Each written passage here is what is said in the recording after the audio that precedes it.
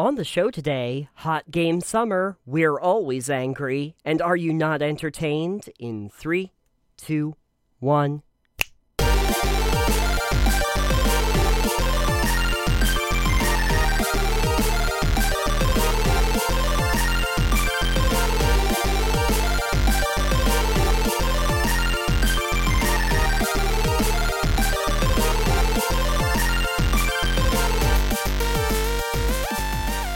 Alex, are you having a hot dice summer? A hot dice summer? Not quite. It's been a little chilly, so I'm having a slightly chilled out dice summer. Oh, okay. Needs to be more D&D in it. Yeah, absolutely. You gotta roll yourself a natural 35 Fahrenheit. 35? Yeah. That's what you use the D100 for, temperature. Hey everybody, welcome to Total Pebble Knockdown. I'm Nathan. I am Alex. And we just rolled a nat whatever. So... -2 degrees Celsius. We rolled a -2 degrees Celsius. Bet you didn't even know that was a thing. How much is that in Fahrenheit, anyway? I do not know. Okay.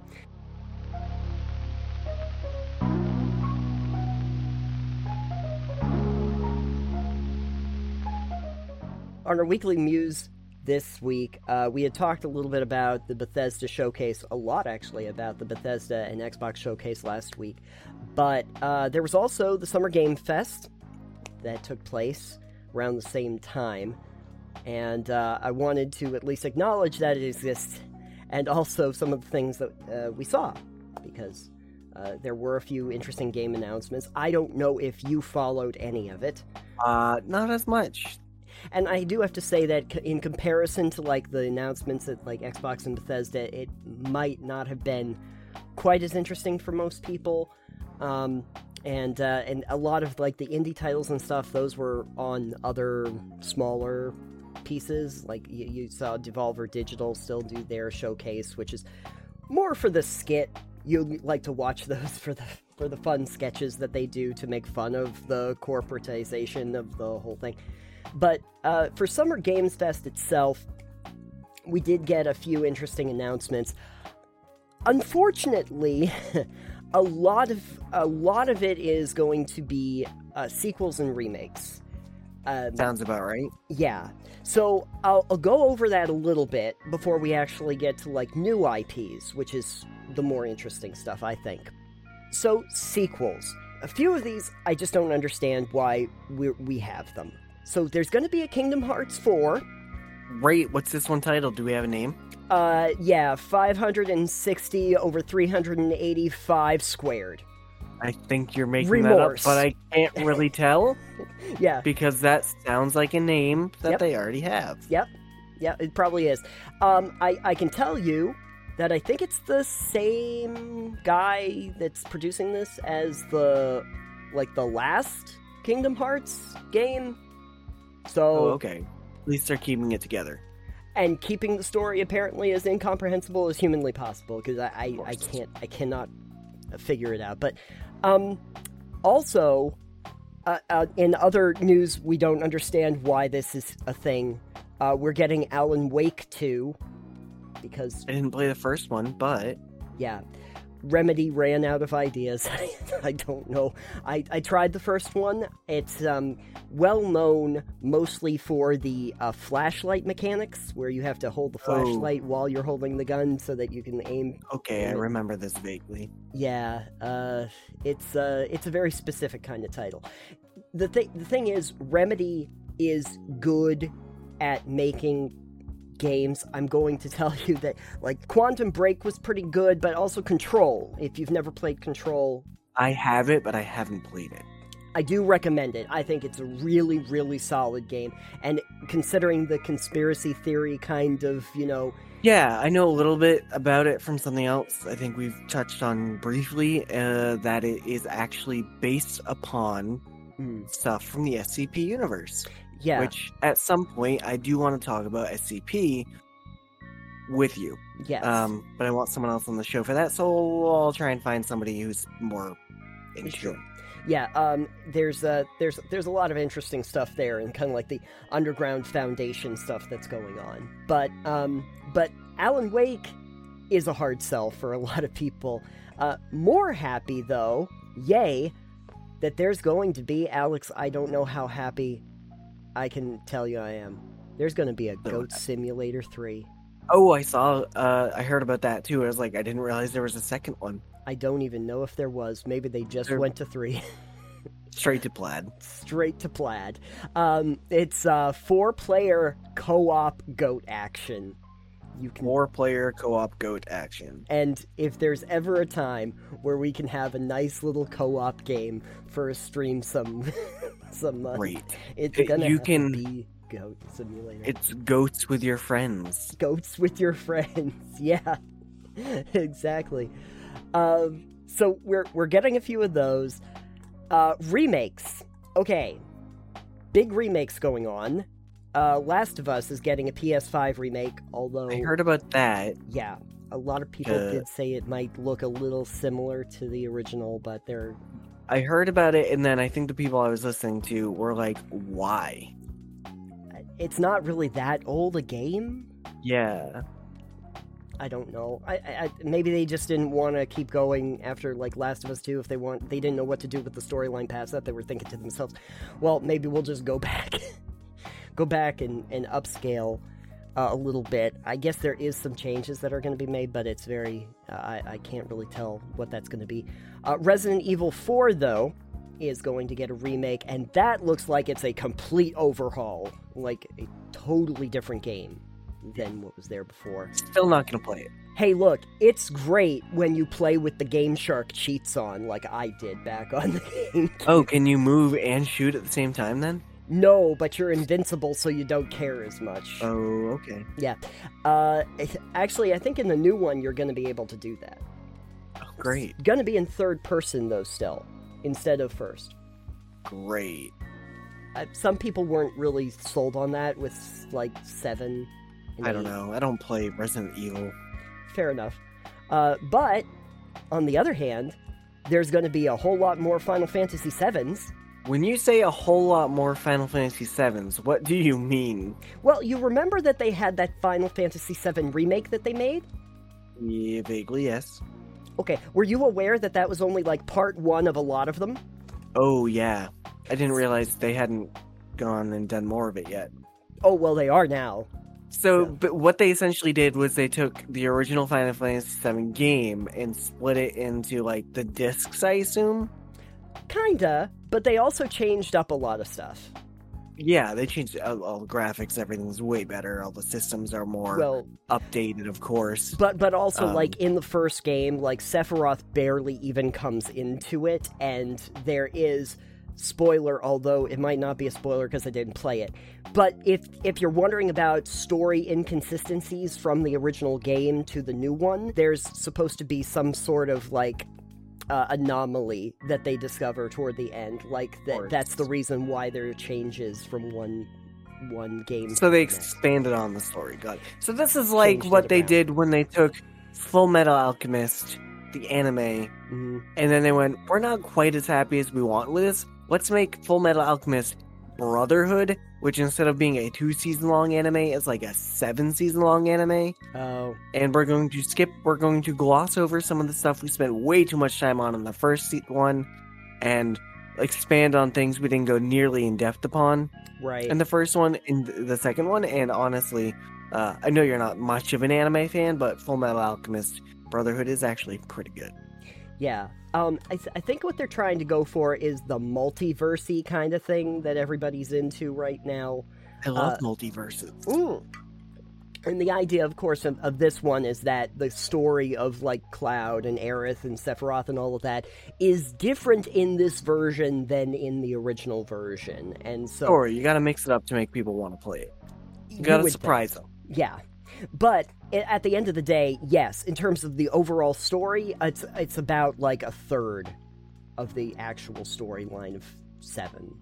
That's the remake part. So, obviously, they have to make others past that so that they can get the whole thing in there. Right. In one way or another. So there's that. There is also, though, the one I'm actually interested in, Knights of the Old Republic. They're remaking it. They are actually doing the remake. So. That does sound interesting. I'd like to see how that plays out in a newer generation environment of gaming. It was such a great RPG, and I think that it would really benefit from modern technology and updates to the user and interface. Yeah, absolutely. Who's making that remake? Is it Obsidian? I don't think it's Obsidian. No, because Obsidian's not working for that anymore. This is actually something that I think was originally announced in September. They were just giving more information on it right now. But what I can tell you is that the KOTOR remake is in development by a whole bunch of people, actually. Aspyr Media, Lucasfilm Games, and Sony Interactive. That's a lot of people. And a lot of people that worked on KOTOR, if I remember correctly. I think Really? Aspyr... Well, yeah, Lucasfilm, like LucasArts.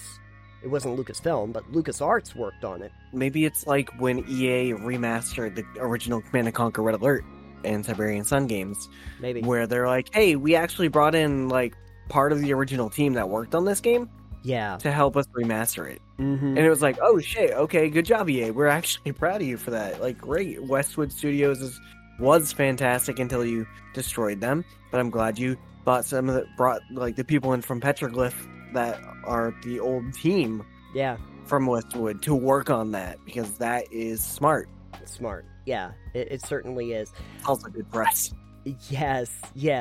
And they also did mention, this is kind of nice, that KOTOR, the remake, would be an action RPG instead of like the D&D inspired combat that the original one had. It's more the turn-based. So they're probably gonna do something similar to like what the Final Fantasy did when they got the modern ones, and they made it more of like a real-time strategy instead of a turn-based kind of thing. So we'll see how that goes. It does say that they're rebuilding it from the ground up, but it's in early development right now. Anyway, that's going to happen. If I had one of the remakes that I was interested in, it would probably be that one. So yeah, I'm probably more interested in that than anything else you've talked about. So there's especially Kingdom Hearts 4 100 over 25 by 6 times 32 second power. Find the square root of X. They should just call it the Kingdom Hearts pie. That would have been great. Blueberry pie. Anyway, so there was that. But good news, there are actually a few original game titles that are going to be made, and I thought that it would be worthwhile to actually talk about those, because I'm always happy to see new IPs. First one is going to be called Callisto Protocol. Now, this might not necessarily be something of interest to you, but I do want to talk a little bit about it, just because it is going to be a new game from the original devs that made Dead Space. So if you're not familiar with that story, basically there was an original dev team that worked on Dead Space, and then when they went to do 2 and 3, the dev team changed and they wanted to make them more action RPGs after that, not a horror survival game on the spaceship like the alien-inspired one that the first one was. Anyway, a lot of the dev team went off, made their own studio, and they're doing something that's like Dead Space. It's on a space station, and it's going to be more of that horror survival kind of thing. And they renamed it and got new lore and everything for it. I think I heard about this one as well. Yes. Not to be confused with a new Dead Space game that they're also making, or that other one that also is kind of Dead Space, because everybody's apparently making these now. But I think I have the most hope for this one, only because it's the original devs. Witchfire. Yes. Think we talked about that briefly. Yes. Not on air, though. We didn't do that. Let's talk about it briefly. Briefly, yeah. Witchfire, basically, it looks more like an action, like, shooter, but with, like, this arcane, like, fantasy setting, like... Victorian, I think, is what it was. Yeah, like the Victorian setting where you can, like, have fire coming out of your freaking gun and stuff. Like, that's called a flamethrower, Nathan. That's right, that's a flamethrower. That's right, I forgot. It's the boring gun, but back in the day. That got a lot of press. It looks really fast-paced, and the aesthetics are really interesting. So, looking forward to that. And then And it's co-op, I believe, too, so. I believe there is co-op in it. That would be really great. That would lend itself very well to a co-op game. And then probably the one that I'm most interested in, that we also talked about briefly but not on air, is Nightingale. And if you don't remember that one... I don't. Okay. Nightingale is like a survival game. It's got survival aspects, but it's set in more of a fantasy setting where there are like trolls and monsters that are coming through these portal gates into the world in more of like a medieval setting. And so you're still trying to build bases and do all of those crafting things, but also dealing with giant monsters that are coming at you. That's what I like to do. I'd like to do it too. Oh, Nightingale's the one I was thinking of. That one's Victorian. Yeah, Witchfire also has that kind of thing going on too, though. If you look at the difference between the two. Different kinds of games, similar kind of setting. Witchfire being a lot more like an actual shooter, and Nightingale being more of a crafting survival kind of game. Okay. But I think I like the idea behind the crafting survival, because then you actually get to use your axes on trolls. Perfect. You can chop down the trolls, and then you can use them as firewood. You can because they're vulnerable to fire. And it keeps them from regenerating. Exactly. So there's that. I don't think that we are going to be waiting all that long for those particular titles, so we'll find out. We'll have to find out.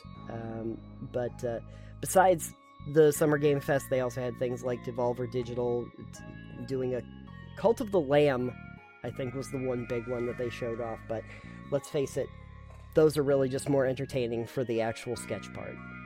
Yeah, I heard about that too. And I think it was Yahtzee and whoever he was with at the time. They're like, yeah, that's just Devolver being Devolver. Yeah, it pretty much is. It's just fine at this point. It's not really as much game-centric as Summer Game Fest was, but they did make a few interesting announcements. I think the most important things there are going to be like the KOTOR remake, and I'm looking forward to Nightingale, and I'd like to see what Callisto Protocol is. Maybe we can all try Nightingale together. If it comes out and it looks good, it still looks good. We'll see how it is. Yeah, because I think that might be a sleeper hit. That feels like something that might be a sleeper hit. Maybe. We don't know because it's a sleeper hit. It's a sleep at the wheel. I have stopped getting my hopes up, though, for games. I don't do that anymore. Excitement died a long time ago. He's no longer able to be excited. But whether or not it's good or bad, if we play it, we will probably talk about it on the show.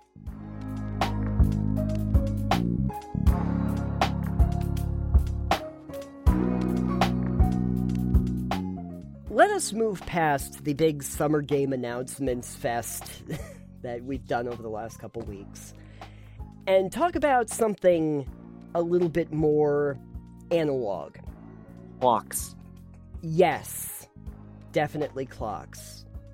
But also, in a recent episode where we were talking about character classes, we mentioned that Barbarian is like a really weird thing.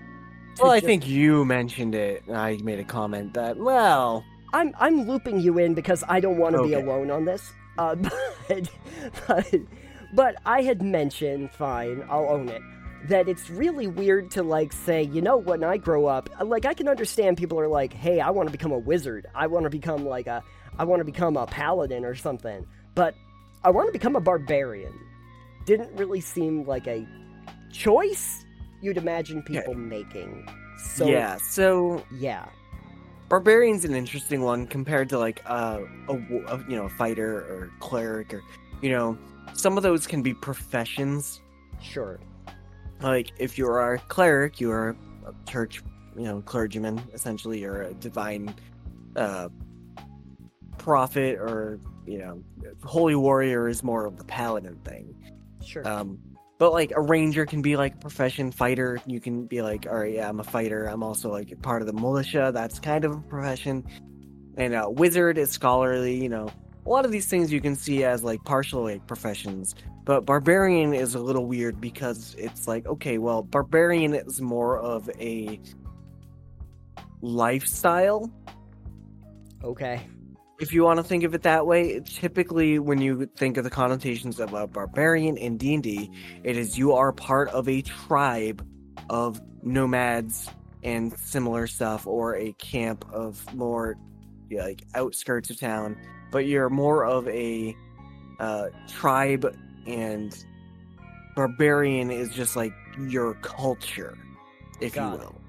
Like, it seems more that way. I know it's not like something that it depicts specifically in the book necessarily for D&D, but a barbarian typically is like your culture is of these like lightly armored, close to nature warriors who whip into a frenzy to deal damage and to kill things, all that stuff. Fun. So you were saying that barbarian, what were you saying about it? Well, that it just doesn't seem like the kind of thing that, like a character that you'd play just suddenly up and says, well, I guess this is my profession now. Yeah. So barbarian's a little weird in that fit, because you don't really, I want to grow up and be a barbarian. It's more like, no, I kind of, and I think in most people, when they play barbarian, it's like, yeah, I kind of grew up in a tribe, maybe of barbarians, but I don't think people necessarily put that much thought into it. Whereas other synonyms that you could use for barbarian could be like a rage fighter, or a frenzied berserker, or a berserker itself, or anything similar to that. It's where, instead of just being a strict fighter trained, it's just you kind of go, I'm kind of strong and I get mad. Yeah. I channel all my anger and fury into devastating attacks. It's one of those weird spaces because, yeah, you've got your fighter and they are disciplined. And the barbarian tends to not be a disciplined fighter. They're not trained in as many weapons. They're not trained in as much armor. They generally eschew the heavier armors in favor of just raw toughness. Sure. It's one of those things where I think, for instance, barbarian can be interesting if you've got someone mad, angry, somebody who just kind of goes off the handle. Maybe you don't want to be just a normal fighter. Maybe you're like, yeah, maybe I've just got an anger issue, so I'm going to take a couple levels on barbarian for rage. For instance, my character, Hephaestus, was a druid, but he also had he was also a were-tiger, and he was kind of had animal instincts some of the time. So it would have been in my character's flavor to have dipped into barbarian for rage, because it would make sense with, okay, well, he's kind of animalistic and kind of gets a little uncivilized sometimes, so putting him into barbarian would definitely add that touch of, okay, well, he's just kind of wild now. That kind of thing can add flavor to it as a class. What, since I never really, did a lot of research into barbarian, because frankly, it's probably the class I was least likely to ever play, what does rage actually do? Without looking at it and trying to remember offhand, rage, makes your strength and damage and everything go up. Your constitution go up, so you gain temporary hit points. Okay. So you do more damage, you gain temporary hit points. Occasionally, I think you can do other things with it, depending on your archetype and whatnot. I think it reduces your AC a little bit. Okay. And then after you've raged, you're fatigued until you rest. But you can rage for a certain amount of rounds per day, I think. Got it. We could look it up, but it's lengthy and I don't want to read it. So anyone who's not familiar with rage, look it up. You lose maybe 2 AC, but you gain improved hit points and damage. So you're looking it up. I am, just so that I can, just so that we don't have to think about it. Sure, I don't like thinking anyways. I don't like. Okay, so here's what actually happens with rage. In battle, you fight with primal ferocity. On your turn, you can enter a rage as a bonus action. Yes. While raging, you gain the following benefits if you're not if you aren't wearing heavy armor. Yeah, barbarians do not wear heavy armor except if you've got a subclass of it that lets you. Okay, They issue that because they get damage reduction naturally, so... fair enough. You have advantage on strength checks and strength saving throws. Okay, yeah. Forgot about that. You can make a melee weapon attack using strength. You gain a +2 bonus to the damage roll. This bonus increases as you level. Okay, I see that. There's increased bonuses to 3 and 4 when you get into higher levels. You have resistance to bludgeoning, piercing, and slashing damage. Nice, okay, they change. I was thinking of an older version of Rage, I guess. You must have been thinking 3.5. Now, resistance in 5e means you take half damage, Half. right? It's half damage, yeah. Which makes that really broken. Right, because bludgeoning, piercing, and slashing are like the 3 most common ways you're going to get damage. Any non-magical weapons. Yeah, exactly. This is probably the reason why you can't do this with heavy armor, because if you took heavy armor mastery and you had that while you were raging, you basically never take damage. You just need some adamantine light armor. Yes. Oh my Anyways, god. continue. If you are able to cast spells, you can't cast them or concentrate on them while raging. Right, this is why in 3.5 there was a prestige class called a Rage Mage, which actually lets you cast spells while you were raged. Oh my, that seems dangerous. Yeah, especially if you're throwing fireballs in melee. Yeah. Your rage lasts for 1 minute. It ends early if you're knocked unconscious, or if your turn ends and you haven't attacked a hostile creature since your last turn or taken damage since then. You can also end your rage on your turn as a bonus action. And once you've raged the maximum number of times for your barbarian level, you must finish a long rest before you can rage again.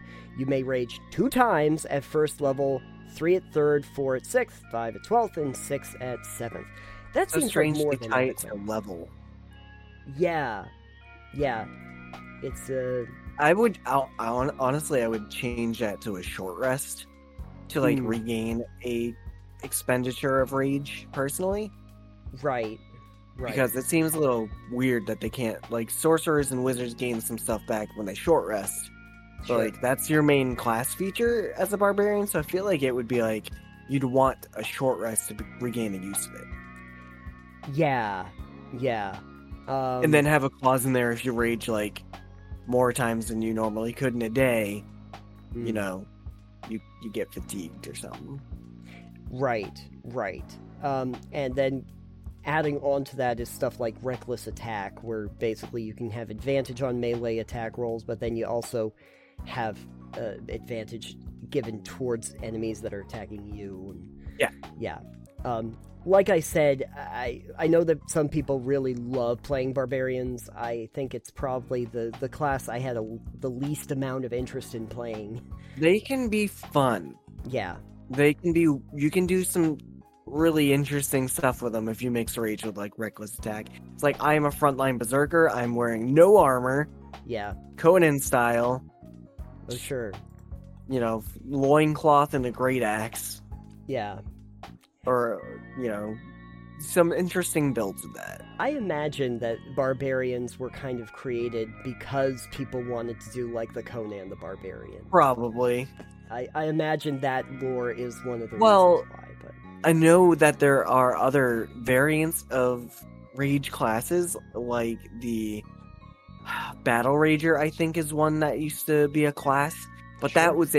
what that was is a heavy armored variant.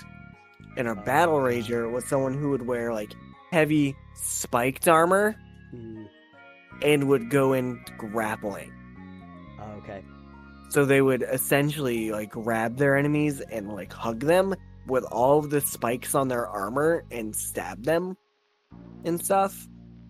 It's I'm just gonna go in and grapple you and throw you down and tackle you and wrestle you while I'm wearing stuff that will hurt you a lot. That's like a huggable spike growth. It's like if you use a spike shield, for instance. Yeah. That's a weapon. It's not just a shield. So there's that, and at 3rd level on those, obviously you get the class. So when we're talking about the paths, are we thinking that the reason is because of the clan, the society that you came from is the reason why you pick different paths? like from a Potentially. I mean, I think it's closer tied to like a Native American tribe type deal, where you'd have the totems and whatnot. Granted, I'm not sure if it's just like Native American or just in general tribal. But Sure. I know for the you can be the Path of the Totem Warrior, I think is one of them, Yeah. and you pick a different aspect each time you gain something from that. I don't remember what the other one is though, or is it all Totem Path in the base? What? There's a. Oh my God! You're gonna make me look up stuff.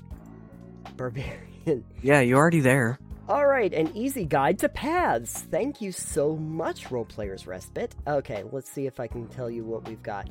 So we've got a Path of the Berserker, Totem Warrior, Battle Rager, Ancestral Guardian, Storm Herald, Zealot, and I think that's it. I think those are the only. There might be more, but this is all they had as of 2020. This article. I'm sure there's more now. But I know the Ancestral Guardian is more of like has some spell abilities that. Sure. I mean they've done a lot of that with their stuff, so. Yeah. And then the Totem Warrior, takes on aspects of animals to improve combat prowess. So if you really want to do that, there's definitely some fun ones in there. Yeah. I'm curious what the Battle Rager is now. Oh, well, I mean, I can tell you that. Yes, please. The only barbarian path that came out of Sword Coast Adventures Guide, they say this is weird, but they get access to a special type of medium armor, which is spiked armor. Yes. That armor fuels a lot of the class features.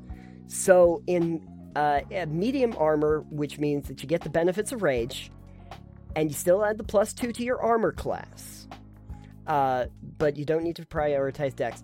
The 6th level feature, Reckless Abandon, means that you gain temporary hit points equal to your Constitution modifier. So if you don't have any temp hit points, you can re-up it every time you attack recklessly. Interesting. So what do you do? You gain... If you don't have any temp hit points, you can re-up it every time you attack recklessly. Okay, so by... That's worded poorly. Wait. Okay. Reckless Abandon. Anytime you use Reckless Attack, you gain temporary hit points equal to your Constitution modifier. But only if you don't have temporary hit points already. Yes. That's weird. You gain temporary... you can re-up it every time. Oh no, I guess you can do it. Anyways, so I think if you wanted to do a Battle Rager, it'd be really great as a... What do you get from having the spiked armor? Is it a weapon attack? I don't know. Also, I would totally use, like, some bladed shitting. It says that the most that you'd really do from spiked armor is, like, 3 piercing damage. 3 whole piercing damage. Worth it. Worth it. I would, if I was going to do a barbarian and I wanted to do like a battle rager, for instance, I would be like, all right, well, I'm also going to take a class level in monk. And then you get the flurry of blows and you get unarmed damage. That's way better. So you take unarmed damage and just grapple. Okay. Then you just throw yourself at the enemy. Okay. Yeah. And you just pummel them to pieces. So, I'm gonna give you a little bit of a thing. There's a site I like to visit when I'm trying to get into the mechanics part of D&D that's called rpgbot.net. I don't actually think it's a bot. I think it's actually somebody who writes these articles. But they do whole breakdowns of subclasses, and they even color code them from, like, bad to great. I think I've seen that. Yeah, and it's handy as a little thing. And they say that the path of the Battle Rager is basically not very great as far as classes go. But ones like Ancestral Guardian is like the GOAT, Path of the Beast, which is fairly new. Berserker, not good, apparently. Path of the Berserker. It's iconic. If you want to get mad and wreck people's faces, the Berserker is a fine choice. But the ability, they have a signature ability called Frenzy that has a complicated interaction with the exhaustion rules. Wow. Yeah. I think some of these might be better if you just house rule some of the stuff. Like I said, where the short rest would give you a charge of rage back, for instance. A little bit of modifying it to make it more friendly might be nice. Yeah. On the other hand, if you take Path of the Totem Warrior, it's considered one of the most versatile kinds of classes for barbarians. And if you take the bear as your totem spirit, it says, you are basically an unstoppable pile of damage resistance and hit points. Good. Enjoy. So, a lot of different things there. And also Path of Wild Magic, which is a little bit like Wild Magic Sorcerer. You get spell-like abilities and stuff? You get some spell-like abilities, yeah. It comes with a Wild Magic table. Nice. Those are interesting and fun. Wild Magic is one of those areas that are hit or miss sometimes, obviously. You roll on a table, like, to figure out what the effects are. Yeah.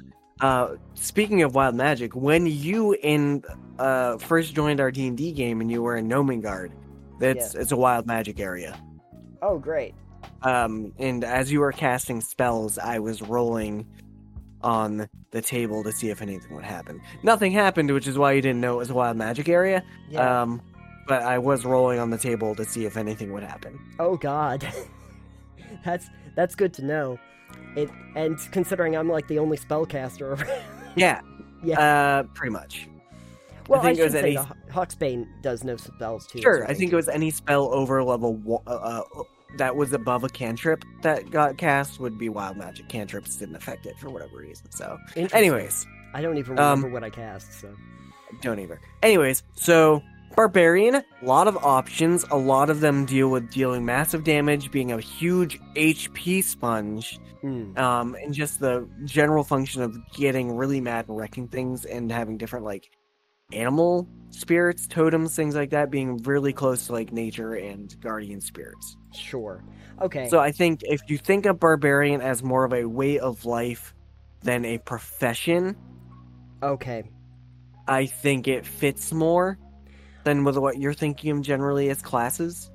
Yeah, maybe that's why it always felt a little out of place for me compared to a lot of them, because it always feels like when we're talking about classes, we're talking about a very specific choice that characters have made in the path that they're going down, and Barbarian, the way it sounds and the way you've made it sound is that it is really the life that you were almost born into that is what you've known. Right, it's kind of, I mean, in a similar fashion, a monk and a warlock. That's true. Because I don't think you typically go, yes, I'm a monk as a profession. You go, I kind of want to adopt a monk lifestyle. Right. And then you go to a monastery and you learn monk things. Yeah. You know, how to be an immortal deity, essentially, by level 20. Right. And then warlock is like, yes, I would like to make a pact with this creature, devil, demon, angel, or sentient weapon. And it's like, these are choices you make in your life that are not just like, I'm a fighter. No, it's like, I'm gonna make a pact with this demon for power. I'm gonna join this monastery because I don't need to eat, breathe, or sleep ever again. Yeah, these are choices that feel like they are beyond going out on adventures. These are life choices that you've made. I mean, in some ways, I guess you could make the same, you could make the same argument for even clerics and paladins and stuff like that. Sure. You've made a literal life decision. I think it'd be interesting to approach character creation from the point of life choices rather than just background and class choices. To be like, I want to do a monk, and you're like, here's the reason I became a monk. I think that'd be an interesting way to fill out some backstory. It would be interesting if you kind of did the almost reverse design your character, so that you're like, okay, I don't know what class I'm playing, I don't know that. I'm going to figure out what my character is, and then based on what the storyline is, will determine what the character is. Because that's going to inform a lot about who I am. Right. I think that there's a lot of times people are like, well, this is the class I want to play, and so I'm going to play that class, and we'll figure out what my character is that got you there.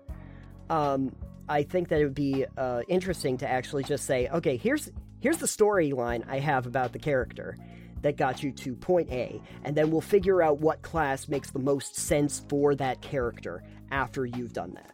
Yes. Yeah. Because I could say I just want to, like, raise the dead. Well, that's Which is what you keep saying. Yeah. And I know that I have 2 options for that, pretty much. Next week on the show, Nathan raises the dead. And decides if I want to do that as a wizard or a cleric. That's the big thing. If you have an idea about why you wanted to be a barbarian, or if you do want to be a barbarian at all, let us know in the comments down below, or over on our Discord channel.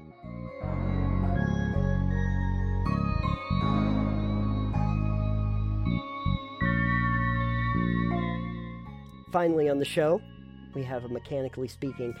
And Finally, yeah. We kind of spoke about mechanics on the last one, but this is actually a Mechanically Speaking. Because, are you ready to get in the ring? I'm ready to rumble! Excellent.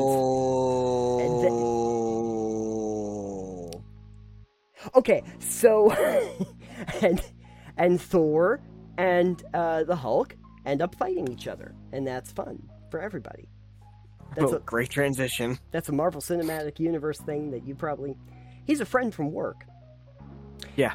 Anyway, so we were talking a little bit before we started recording about the nature of going through a series of, like, arena fights.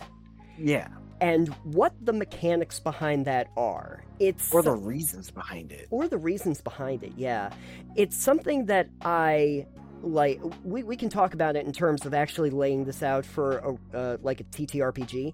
Sure. But before we do that, I did want to make mention that I see this a lot as like a plot line in almost every RPG video game that I have ever played in my entire life. I've seen this in Zelda. This was Fable, KOTOR, Fallout, Skyrim.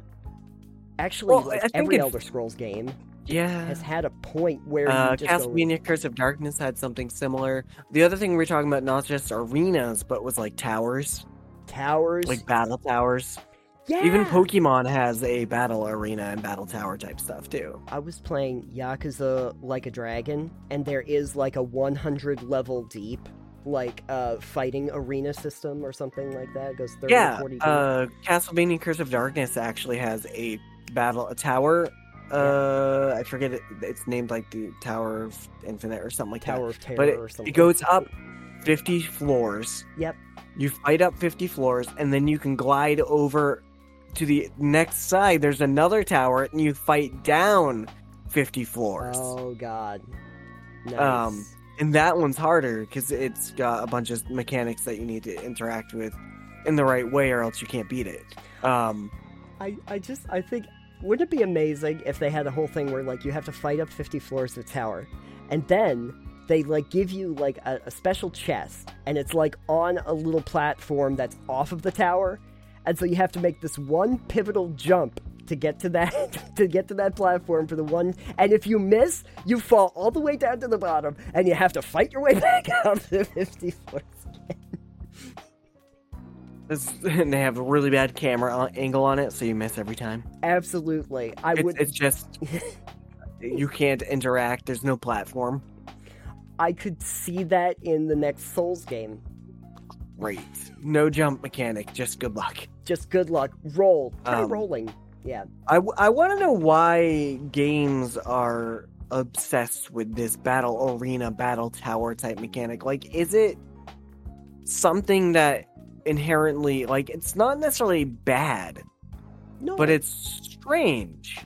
It's out of character. To think about. Yeah.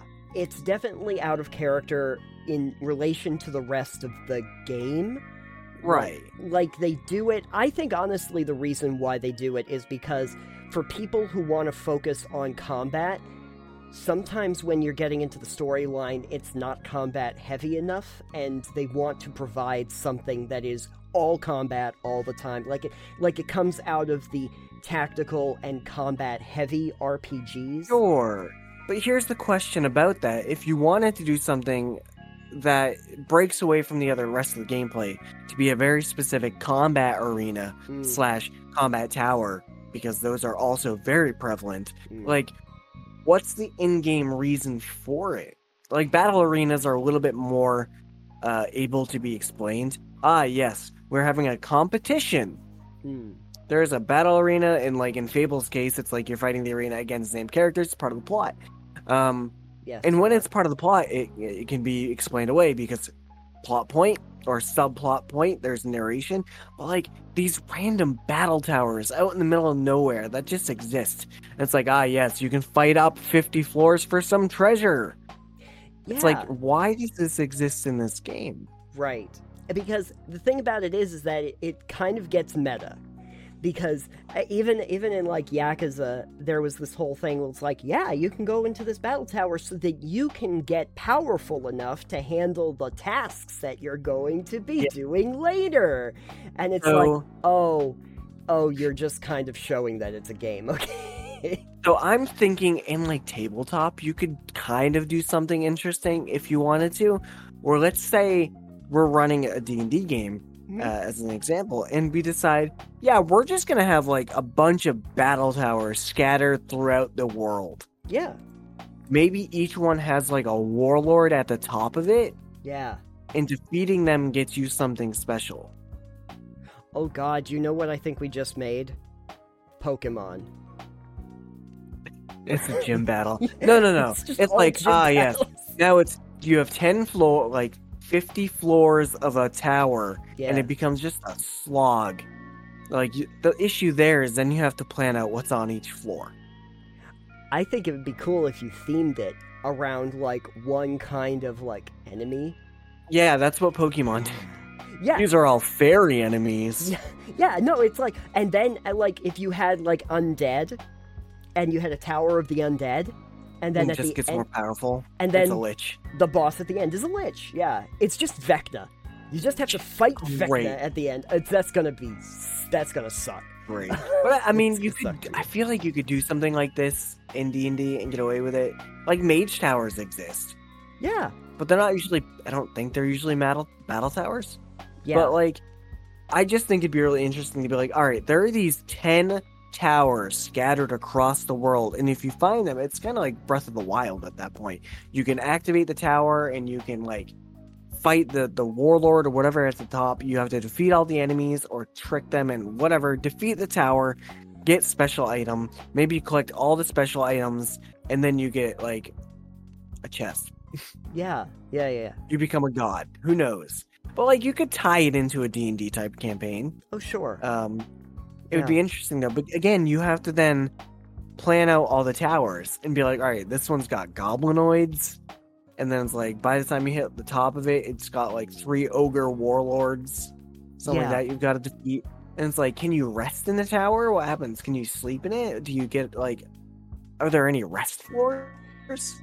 Here's something that I'm realizing is, you might remember once upon a time I ran a game. Once upon a day. And only the once I ran that game. Never again. Never again. The first quest line that I was taking them on was where there were these 2 identical towers that they could climb up. They could go either on the left side or the right side. And I did lay them out, and I had mapped it out, that there were 10 floors on each one, and then basements, levels that were below it.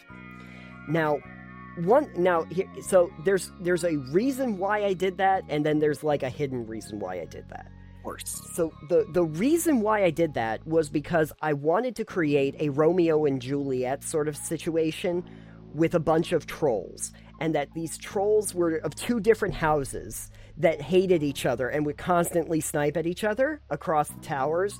And and a prince and a princess essentially were at the top being held by the opposite family. captive, and you had to figure out how to free them and, reunite them and show that love conquers all. And the trolls were literally like internet trolls. Oh no. But they looked like trolls, but they acted like internet trolls. And so the idea of, stopping the internet trolls and letting true love prevail. And then I had different floors that were supposed to be armories or barracks or stuff like that, and had different traps and so on. And I did that because I thought it was a really easy layout that people could get up and down, so that they could move freely from one to the other. Now, the hidden reason why I did that was because, frankly, I didn't really know how I wanted to structure the overall campaign and where I wanted to go with the characters. So I figured that if I started with something pretty basic like this, where they had, these two essentially large dungeons to go up and down through with different challenges, it would give me a lot of time to figure out how they function mechanically, what they do in combat, who their characters are, and it would give me plenty of time to figure out what the next thing that would be more focused would be. So, yeah, that was my hidden agenda behind the whole thing, was to build their characters out by using those towers. That wasn't necessarily... Well, it was a little bit progressive as I went up, where I was like, well, they're probably going to have some just, like, not exactly the brightest trolls, like down toward the bottom. As we get higher, though, there are traps. There are obviously, like, barricades where the trolls had taken over these towers and had made, like, fortifications. When you get up toward the armory, now they've got armor on, they've got weaponry, and as they go up and up and up. And they're not quite as focused on the phones. That I should have mentioned that. The story beat here of being the fantasy world where things from other worlds keep coming in, the whole idea was that there were literally these two families that lived in these towers and hated each other, but then a bunch of cell phones came down from the sky, and they got so focused on looking at their phones and trying to snipe at each other online that the trolls could easily move in, take over the place, but then they found the phones. And so when you get in there, all they've done is they've raised their entire culture up around what they've done on social media. Great. And the trolls took over, but yeah. You ever think you get a little too meta with your ideas? Rift Hunters was literally meta the game, so... Yeah. that turned out really well, right? Yeah, it meta got destroyed. So... But anyway... So, funnily enough, my very first quest line ended up being around towers that you had to battle up through. See? Prevalence. Now. Yeah. What are we going to do with this information? Well, I think it informs one of the reasons why developers might do it, because it actually provides a baseline for your characters. How they function in combat, what they do, especially if it's combat-focused. Sure, I mean, fighting a battle tower in a video game, though, you're already probably familiar with your character and how they function, and the developers already know it because it's been coded in. That's true. They don't need to get familiar with your characters. Yeah, it's just... Then it's just a proving ground. Okay, so we've got a proving ground kind of thing, becoming the champion of the arena. Do you think it has something to do with the fact that we have a little bit of... a little bit of a societal interest in, like, the Colosseum kind of style gladiator fighting that got big, like, back in the day? I don't know. I don't think that fits.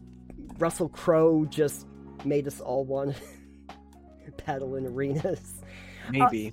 I'm just thinking that if you're playing, like, a lot of fantasy games, there might be an aspect where you're like, remember, like, the Roman Colosseums and the battles that they did? Wouldn't it be cool if there was a thing? Those were fighting animals. Yeah. A lot. They fought each other, but they didn't, like, fight to the death very often. No, and when they didn't fight each other, they were fighting, like, bears and lions and tigers and stuff. Yeah. Yeah, there was something I was listening to not that long ago. It's like, yeah, not that long ago, like, throwing, like, animals in a ring to kill each other was a form of entertainment. Very recently. Yeah, within the last couple hundred years. And it was like, well, actually, even now. Well, now even it's now. frowned upon heavily, but It is. back then it was like accepted Yes. as just a form of entertainment. And they were talking about how, like, how people say that like Shakespeare's plays are rather bloody. I guess, I don't know, I'm not really a Shakespeare fan or know much about it, but apparently his plays are rather like bloody and violent and stuff. It's like, yeah, because he had to compete with like bear arenas. Yeah. Where they actually just would be like, yeah, we're just gonna put a bear in here and like have it, fight to the death versus whatever. Or they'd like, I guess one of them was like throw wild dogs in there and have it with like a lion or things like that. Yeah. Or monkeys, and just have animals tear each other apart for Oh, entertainment. Oh, And I was yeah. like, okay, wow, the past was the worst. People had too much time on their hands, I guess. I thought that they were busy trying to like survive without like indoor plumbing and stuff. But then apparently The way to get around that is by having animals murder each other for your entertainment. all of us see this is why the Romans should have never invented the aqueducts. They spent too much they got too civilized, and then all of a sudden they were like, well, now we're bored. Now we have to find new entertainment. We don't How have are to they go out- bored? They line the aqueducts with lead. Oh, that just hardens your bloodstream, right? Isn't that how that works? It's how they sweeten their wine too. Ah, yes. Delicious. Where the wine tastes like lead. So fortified. That's why it's red. Anyway, Red. yes, that's why it's red. But in terms of like actually doing it in a role-playing game, there is the opportunity to say that if you're doing arena fights, it actually does have something to do with the storyline, which they usually try to integrate into the video games when I've seen it before. I know that like in KOTOR, if you actually beat the guy that's at the head, there's actually rewards associated with it. You gain access in a way that you didn't have options before. And there were whole quest lines in like Fallout New Vegas when you went to the fighting pit, the blood pit or whatever, and Skyrim too. And in Fable, like you had mentioned, it actually is a crucial part of the game because it's the way that you meet Jack. You have to access Jack through that and make a critical choice about Whisper. But if you're just providing, the Tower of Terror, where you just go down through it, is it mostly just so that you can get experience? Probably experience or loot. I don't really know. Experience or loot. It's the loot tower. Yeah, the loot tower. It's like the loot cave, but full of monsters. Full of monsters. Is this something that we should actually try to put into an RPG? Do you think we could Mindscape that? I don't really think it's worth it unless you have a specific vision in mind for that specific thing being a focal point. I don't think it's worth just throwing them in randomly. You'd have to have something that really codified it for, like, the reason why you're doing it. Like, towers can exist in a world, especially a fantasy setting. I understand that. Or even in, like, a wartime setting, because you'd have spires, you'd have, like, forts and stuff like that, where you'd have spiraling towers. But I'd want an actual motivation to go up there and not just, here's more enemies to kill. Yeah, I mean, in the case of a fort, I wouldn't fight my way to the top of an enemy tower. No. I would surround the base with explosives and detonate the entire tower and then clean up the mess afterwards. Or you do like, why fight all the enemies there? Just blow the tower up. Unless they're sniping at you with, like, shotguns or something at the top. Or bows or something at the top. I have a spell called Mold Earth. Oh, yeah, that will do it. In this stone tower, it's technically stone, and I can take stone to, like, turn stone to mud. Oh, yeah. So, yeah. Or, even if you wanted to, you just keep moving the earth out from underneath the tower and just keep sinking the tower down. Perfect, yeah, there's so many ways. Through the top. In a fantasy setting like D&D, there are so many ways to overcome a tower. I think it would actually be funny if you put a tower in just for the purpose of, like, seeing how they deal with it. Oh my god. Yeah, just have no staircase or way to get into the tower at the base.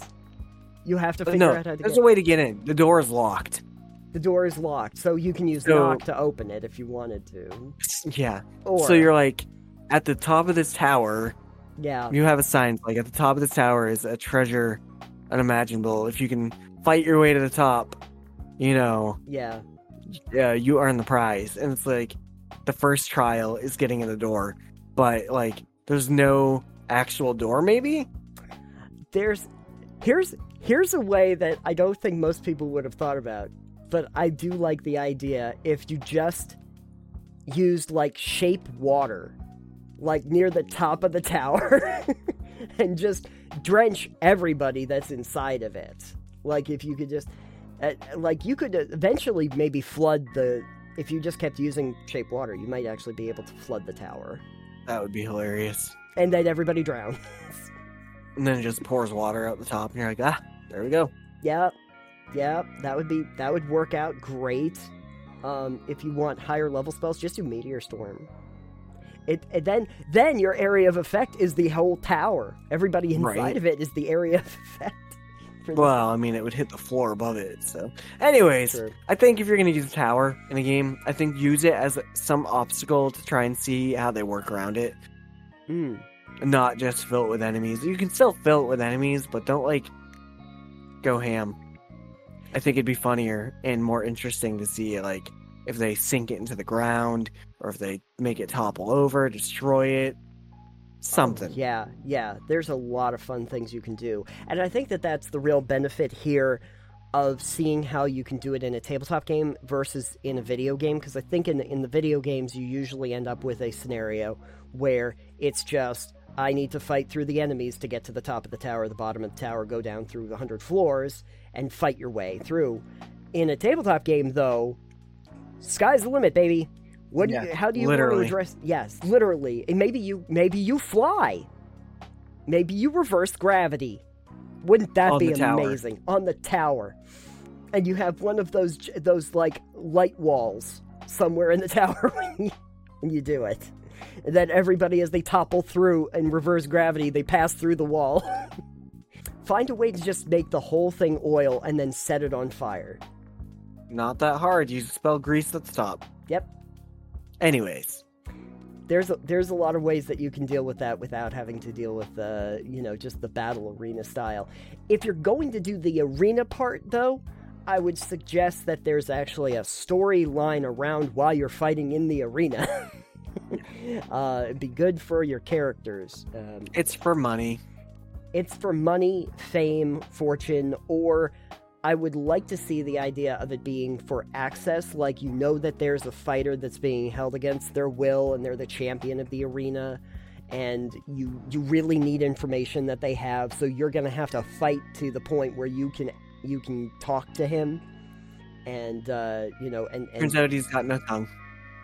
He's got no tongue, and it turns out that the only way you can get the magical scroll is you have to beat him in the arena. There you go. And then they'll hand you his possessions.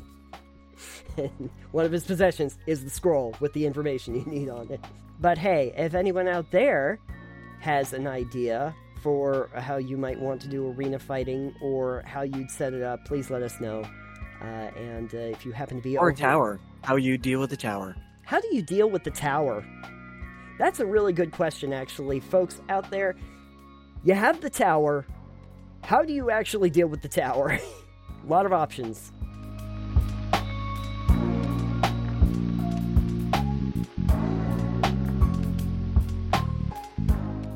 So, Alex, now that we've fought through 1,000 levels of arenas... nap time. It's nap time. So, before we go, the prize for the champion of the arena, where could they, our fine champions, find more information about Total Pebble Knockdown? You can find your prize over at TotalPebbleKnockdown.com. And the funny thing is that I just started to realize one of the best ways to deal with the arena is if you had a boulder at the top and you just let it go down the spiral staircase, rolling over everybody in the wake. I think you can make that happen. Anyway, While you are there, feel free to click on our Patreon banner. Patrons get early access to all the complete video components before they even go out in individual segments. You get that and early access to all the other projects that we have. And you also get all of the premium content, i.e. the stuff that we cut out of episodes. All the good stuff. Yeah, the between the scenes of the show. When you are also over there, you can find some of the other projects that we do. Right now, you can find the first entry from Creatures, The Winter Wolf, which is a speed drawing piece that looks great. You should definitely check that out. And you can also find us on social media. I am at Titanium. I am at EXP Limited, and the show is over at Pebble Knockdown. If you're looking for the podcast, you can find us on every podcast known to mankind. And we also upload to Anchor, which is always a good one. So if you have anything for... And if you enjoy the podcast, please share it with a friend. Tell them that it's fantastic and entertaining and it makes you smarter and prettier. We would certainly be surprised to hear that ourselves. Yes. Yeah, that would be amazing. And feel free to stop by either a Discord channel or check us out somewhere and say hi. We'd appreciate that, just to know that you're out there. And of course, thank you to our Shiny Level patrons and all of our patrons. We thank them at the end card. You keep the digital lights on. Since we are so shiny and the lights are on, I think it's time that we actually collect our prize from the arena and go back to our barbarian tribe. Yes. It's gold, and we're going to eat it. If you eat enough gold, does that make you a gold mine? It makes you heavy. And it makes you heavy and worth a lot to jewelers. Yes. No idea where we went with that segment, but hey, you know what? It's the end of the episode. And by the way, thank you for joining us, and we will see you on the next one. Goodbye for now. Bye.